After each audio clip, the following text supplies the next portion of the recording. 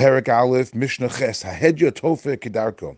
Even though one may do Malach and Chol HaMoed for the Yom Tov, is doing it for the purpose of the festival, nonetheless, if something requires skill, then it cannot be done as a Maisa Uman, it has to be a Maisa Hedyot.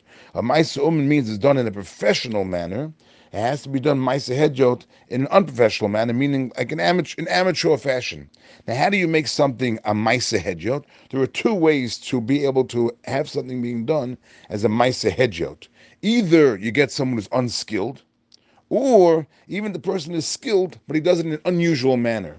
Either way, that would be considered a Maisa Hedjin and would be permissible. But to do it in the professional way with a professional, that's the Maisa Ummah, which would be prohibited. So when it comes to sewing, where you're not allowed to sew in Chalamoid, but if you're sewing for something that has to be used for the festival, HaHedya Tofa Kedarko. The Hedjah is this unskilled person, this ordinary person, he can sew kedarka in the usual manner, because since he's not a professional, it's considered a Maisa Hedjah. Now, the Rav describes for us what is considered a hedjah when it comes to sewing. So he says someone who cannot make kol she'eni yodei l'chavin safal beg shava u'mechavenes bo. He's not able to make an even line, an even seam. Elama'akim lakan lakan. It comes crooked. It's not perfectly straight.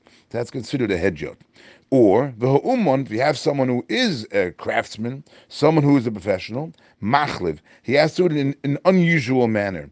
Why is it called machliv? It's like the word kel of a dog, because what he has to do is he does it in an unusual manner. For example, makes it with uneven stitches, they're not even, and not having the stitches not even resembles the teeth of a dog, where you have the tops and the bottom, they don't line up.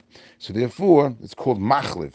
You have someone who's a professional, but he does it doing it in a way where it's like the stitches are uneven, and therefore it's considered now again a maisa hedge, not a maisa umen, therefore it would be permissible. Another case now, umisargin is hamitos. They didn't have springs then by their beds, but what they did was they had these interlaced cords. So it says the Mishnah, misarginus hamitos. You can interlace these cords of the bed that support the bedding. And the reason is because that's not considered a skilled work. The work itself is considered a Maisa Hedjit. It's not considered skilled. Rabbi Yossi disagrees. Rabbi Yossi says, Midmatchin. You could tighten them if these cords became loose, but you cannot go ahead and interlace them in the first place.